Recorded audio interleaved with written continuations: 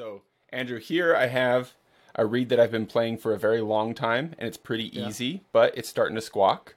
So, I've got here a brand new reed. It's got the yellow Yeah. hemp on it still and everything. Yeah. It's really hard. Okay. So, when I put it in my chanter, I think I'm going to lick it Okay. and then pinch it Okay. and maybe lick it some more. What? Okay. Good? Bad? All right. Ugly? So what you're asking me is, should we do chain reed manipulation or not? Yeah. Should I, like, a really, really talented reed maker put this together? I assume tested it. I purchased Yes. it from them and they sent it to me. So, am I really now going to mess with what they've done? That's a good question. You have to ask yourself that question. Yeah, absolutely. So, and it's a good point. So I'm not quite sure the best place to begin here. But let's begin here. I've spent 30 years piping, and I've spent at least 25 of those horsing around with reeds and manipulating them in all sorts of fun and interesting ways. Across those 25 years, I had various results. Like sometimes it sounded great. Sometimes it sounded awful. Occasionally it would ruin the reed. And then occasionally it would make the reed sound good. And then I think probably always shortened the lifespan of the reed itself. Right? Making sense so far? Yep. What I'm saying? So Totally. so there's pros and cons to horsing around with your reeds and manipulating them. I think one of the pros is that you learn a lot about reeds in the process of doing that. For example, if you took that hard reed and you pinched it, okay, all of us listening probably already basically know the result, right? Result number one, that seems like a good thing, is that the reed feels easier after you pinch it, right? And that's probably because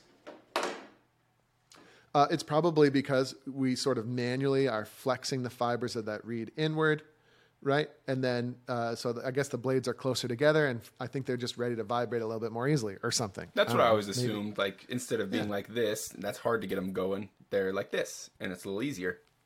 Yep. But then there's other things too. So when you pinch a reed, what happens to the pitch of the reed, of the pitch of the output, right? And maybe at this point, some people might know exactly, I think, but other people might be like, oh, it affects the pitch? Yeah, I'm actually not sure myself. Does it get sharper? Sharper. For sure, it gets sharper. So there you go. So when you pinch a reed, it gets easier to play and sharper, right? Yeah, Well, only and that's sort of, all, right? That's all it does. And that's not, but that's, and then that's not all. So that's a temporary action. That's that's one of the things that you have to think about. So I'm going to pinch this reed and it's going to get harder. Sorry, it's going to get easier rather. And it's going to get sharper. Yay. But that's temporary. How long does that pinch last? Yeah. Want me to tell you, after pinching reeds for 25 years, you want me to tell you how long a pinch lasts? Tell me, because go ahead, tell me. I'm going to tell you. If you're a note taker, get out your pencil and paper right now. I'm going to tell you how long it lasts. Answer. After 25 years, I still have no idea. I just know that it doesn't last forever. Right? Well, I can tell you is sometimes that it pinch doesn't- going to... Yeah, is that going to help my pitch increase? Is that going to make my bagpipe easier for 5 minutes? 10 Yeah. minutes? 2 minutes? Answer. Maybe. Yes.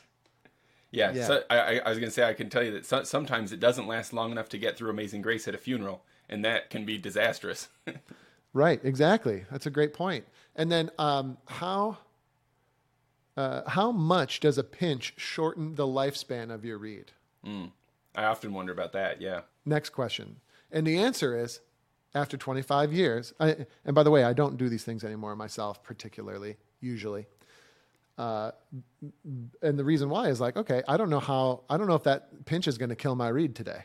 Oh, see, I It was probably assuming won't. that the reason why was because you now have a personal valet style reed manipulator that just follows you around at all times, and so you can just hand them your reed and they just perfect it. An artificially intelligent bagpiping robot. of Yeah, some kind. yeah. Yeah, absolutely. But I don't have that. And every time I pinch my reed, I don't know if that's going to be the last pinch. Ooh. Because at some point you pinch the reed, and I think the fibers probably just give out. It just doesn't spring and back. what you end up with is just something that sounds terrible forever. Yeah. Right? So there you go with the pinch. And by the way, we could take out our knife, right? Because another thing you could do to a reed is you could shave it down. Mm-hmm. So we can get out our knife, and we could start going to town on this beautiful reed that some absolute reed making master made for us. And then we can start carving it up. And then, but we could start taking some wood off, because that's good, right? When you shave a reed, what effects does that have? We know all the great effects it would have. Yeah, it makes it easier for sure. That's the main thing. Definitely makes it easier. And then what effect does it have on the pitch? I'm guessing it goes sharper, but really I don't know. Oh, you don't know? Oh, well, that makes me feel. I mean, like after 25 years of doing this, I have some ideas, but yeah, I think it certainly makes it easier to blow the reed sharper. Right? Maybe. Oh, that's interesting. Maybe that's what's going on. It does seem to have, especially depending on where you shave the reed, it will have certain interesting effects. Like sometimes you can get the high hand to open up and flatten off a little bit, and this, that, and the other thing. Some people say there's magical ways to get rid of a crow on high A. This all sounds interesting. But what effect does shaving the reed have on the lifespan of the reed? Well, definitely it's not making the lifespan longer, bro. Yeah, it's not. It's probably making it shorter. How much shorter? And then, can you put the wood back on after you're done taking off? I've never tried. Right? You can't put the wood back on. So if you accidentally shave too far, that reed's a goner. So there's like all sorts of risks involved in shaving the reed. Okay, and then I don't know. We got and then licking. Yeah, licking is a good. Everyone out there, you guys have to lick your reed, right? Mm-hmm. Just have to do it. You got to get all that slime and bacteria. Not just on the outside. I like to get it inside too. Oh yeah, just and what are those fungus called that killing everybody in that show? Cordyceps or something. Those are scary. Gotta get your cordyceps in there. Yeah, you want to get some fungus in that reed. It's going to be good. But and then what does licking do? Makes it easier to play. I've always felt like it made it like more flexible, like things would bend more easily, right? I'm with you on that one. I think that a lick definitely seems to make the reed more vibrant. It makes it like you said, more flexible, more harmonic, a little bit better response. By the way, it'll also lower the pitch a little bit. But then, how long does a lick last? Yeah, sounds like a Dr. Seuss book. How long does a lick last? I don't know. After over 2 decades of doing it, I'm still not quite sure how long it's going to last. It's probably dependent on a wide array of different environmental variables. Yeah. So I live in a really dry place, and so if I'm not continuing to play so that the humidity of my breath is keeping it wet, it'll dry out even in the bag if it sits for long enough. Exactly. So you want to lick, right? Except for licking it might help, quote unquote, help for a few minutes, but then it's going to evaporate again typically if you're in a really dry climate. Right. And et cetera, et cetera. And then what if you lick something in a climate where you shouldn't have licked it, but you just weren't the wiser? So now you have a reed that's like too wet. So just like how do you put the wood back on? How do you take that lick back? How do you unlick it? Yeah, you can't. It's hard to take the lick back. Yeah. It could probably be done if you had like a super hot ray gun or something. Yeah. Okay. But so anyway, licking is another really interesting thing.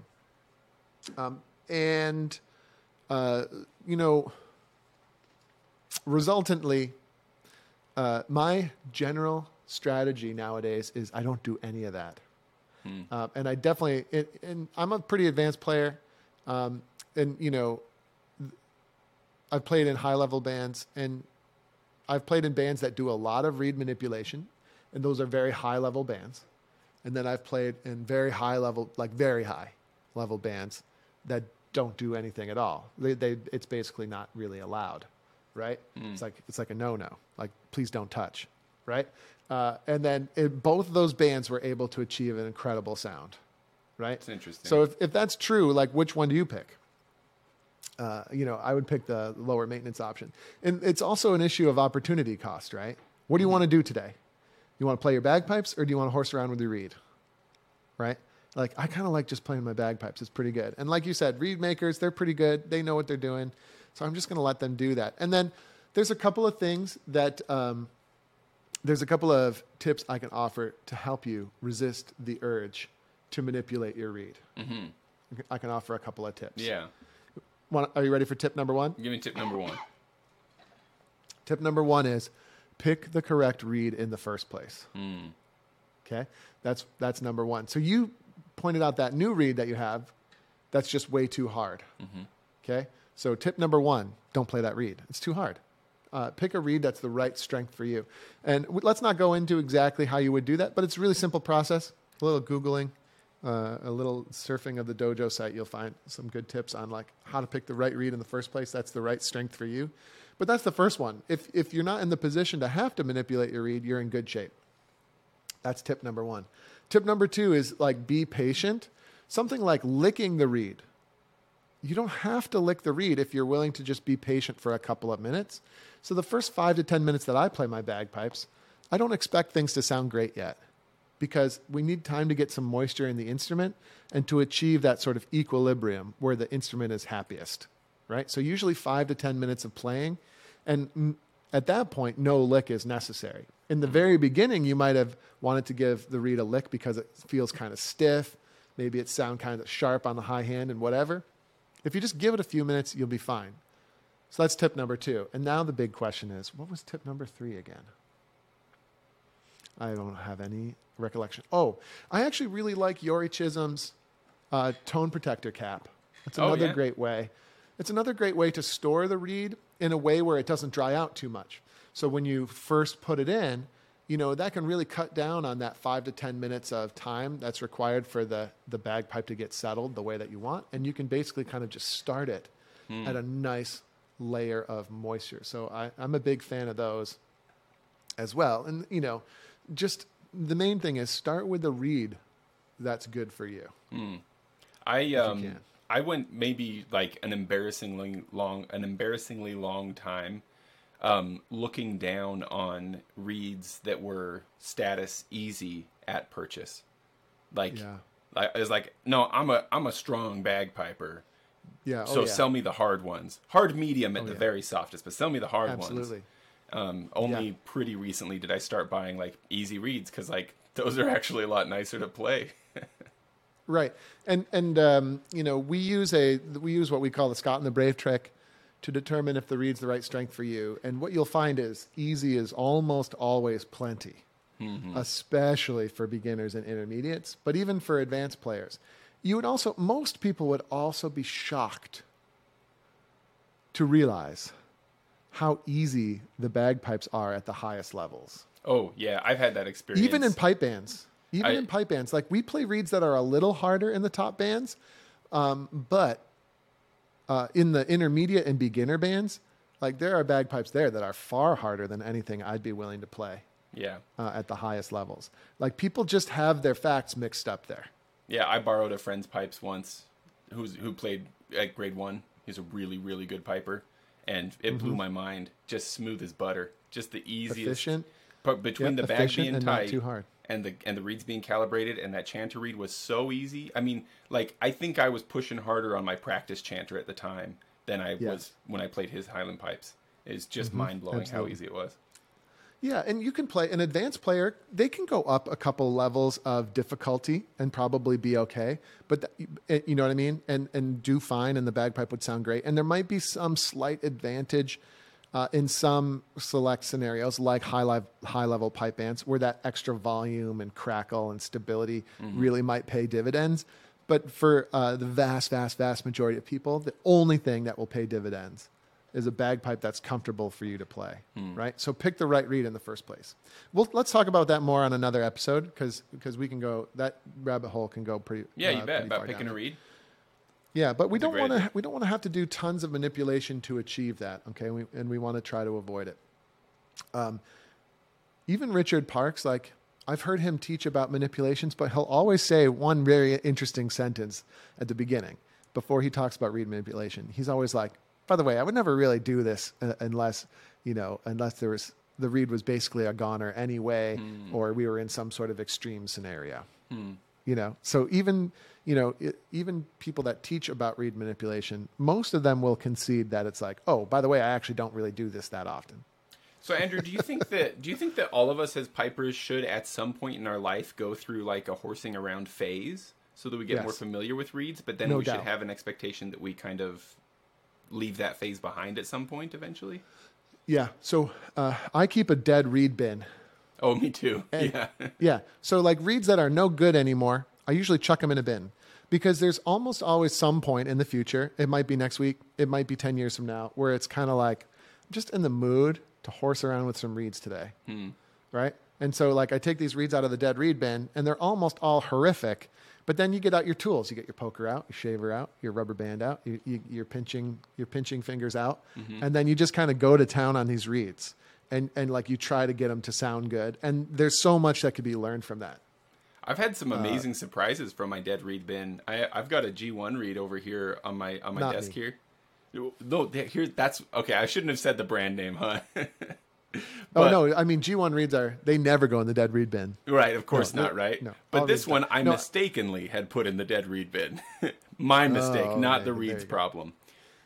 All good reeds must die. But I got this one out, man, and it's now its second life has been longer than its first life. Yeah. I have no explanation for why, but like here it is. It's just cruising along now. Like you said, you might have mistakenly tossed it in the first place, or you might just be in a different position now. Maybe you're stronger, maybe you have better control over the instrument, or maybe you have a different chanter or something like that, or maybe the drone reeds are calibrated this time. Like who knows? But yeah, you can.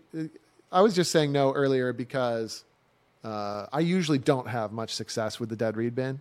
Yeah. It's like usually a new reed that's the right strength for me, that's been selected carefully. It's like usually that's the way to go. Yeah. But anyway, should you manipulate your reed? I highly advise against it. Right? It's an opportunity cost thing. Every moment that you spend horsing around with your reed is not being spent on the important things, right? Which is setting up your bagpipe correctly, developing good tonal quality, learning the ins and outs of tuning, transitioning your practice chanter tunes onto the bagpipes. Like that's what we need to be spending our time on for 95% of us, right? Not being able to like try to squeeze a little bit of extra quality out of our reed. And by the way, we shouldn't really be playing a reed that's too hard in the first place. Always remember that. I think that's the root cause of a lot of these issues. Like what are chanter reed manipulations usually? They're usually feeble attempts to make the reed easier. Yeah.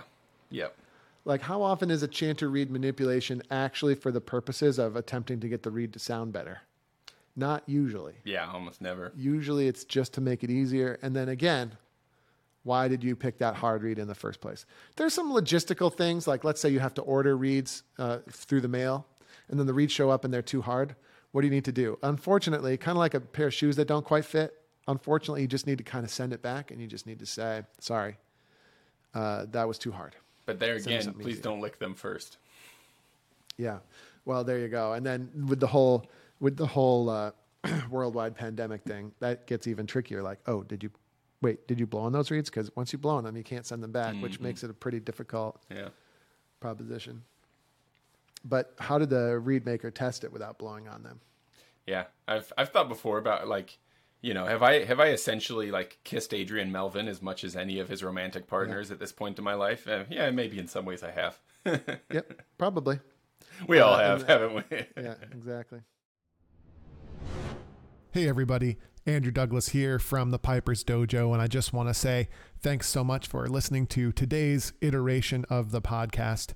If you enjoyed what you heard here today, it would be super helpful to us and to a lot of bagpipers out there trying to find us if you could give us a top-notch review on whatever platform you're using to listen to this podcast, particularly Apple, iTunes, and Spotify and things like that. Your review would be really, really helpful. So if you have a moment today, definitely go over there and help us out.